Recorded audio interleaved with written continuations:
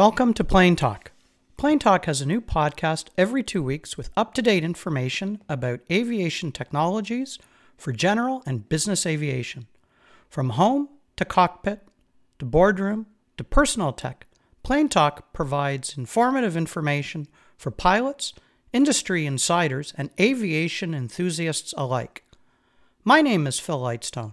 I'm a general aviation pilot with over 1,900 hours in my logbook, flying almost every week with over 30 years experience in the technology and aviation industries. I'd like to welcome some very cool pilots.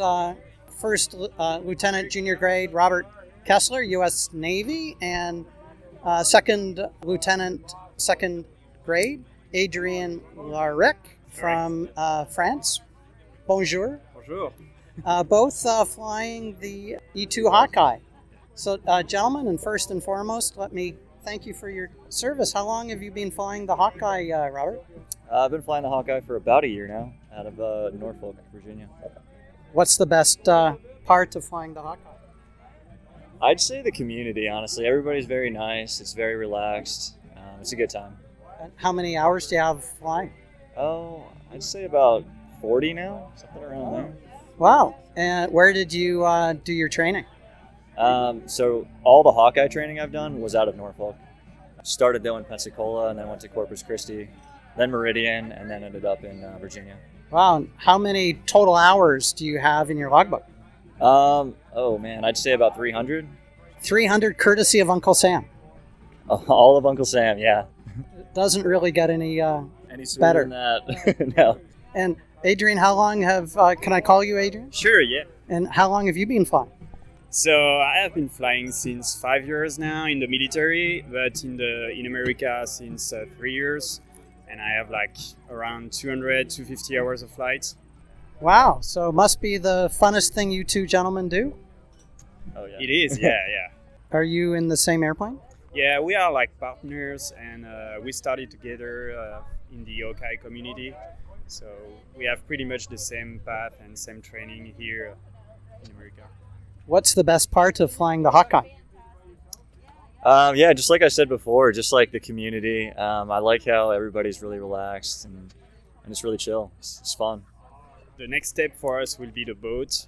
We should go to the boat in October, and I think it's the most fun part because that's the main purpose also of the Hawkeye is to land on the carrier a day from day and night, and we will do the night qualification, so it's going to be very challenging. And I understand that's probably in aviation, night ops, off the boat, in bad weather, is the most scariest thing you could ever think about.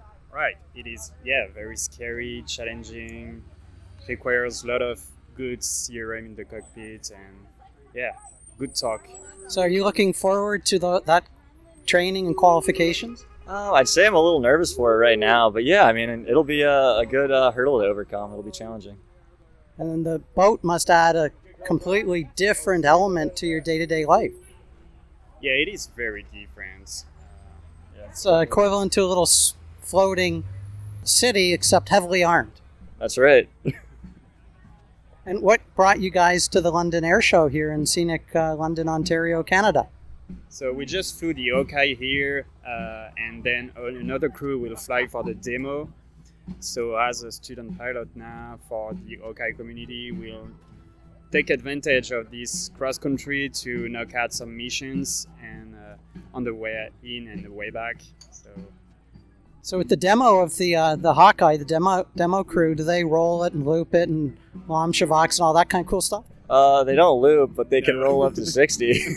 Oh, that's fun. Yeah. I think going inverted is probably going to get some commander's attention. Oh yeah, that would definitely draw some attention for some commanders. Well, guys, I really appreciate the time that you're taking to be part of the Plane Talk podcast. And again, as I said, thank you for your service, gentlemen.